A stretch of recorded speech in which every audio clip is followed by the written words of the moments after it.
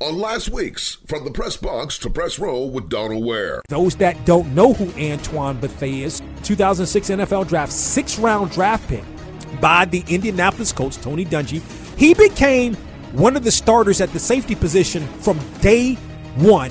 Every game he played in, he started. You know, I remember Antoine when he was at Howard, and he and I were talking, and I reminded him, hey, you know, your first, because he's done a bunch of stuff, but I say, hey, you know, your first national radio interview was on Box to Row 2 weeks prior to the NFL Draft. From the Press Box to Press Row is one of the hottest sports talk shows in the country. Join Donal each week as he takes you on a journey through the world of HBCU sports and pro sports and interviews with top sports and entertainment figures. That's From the Press Box to Press Row each week on your favorite station.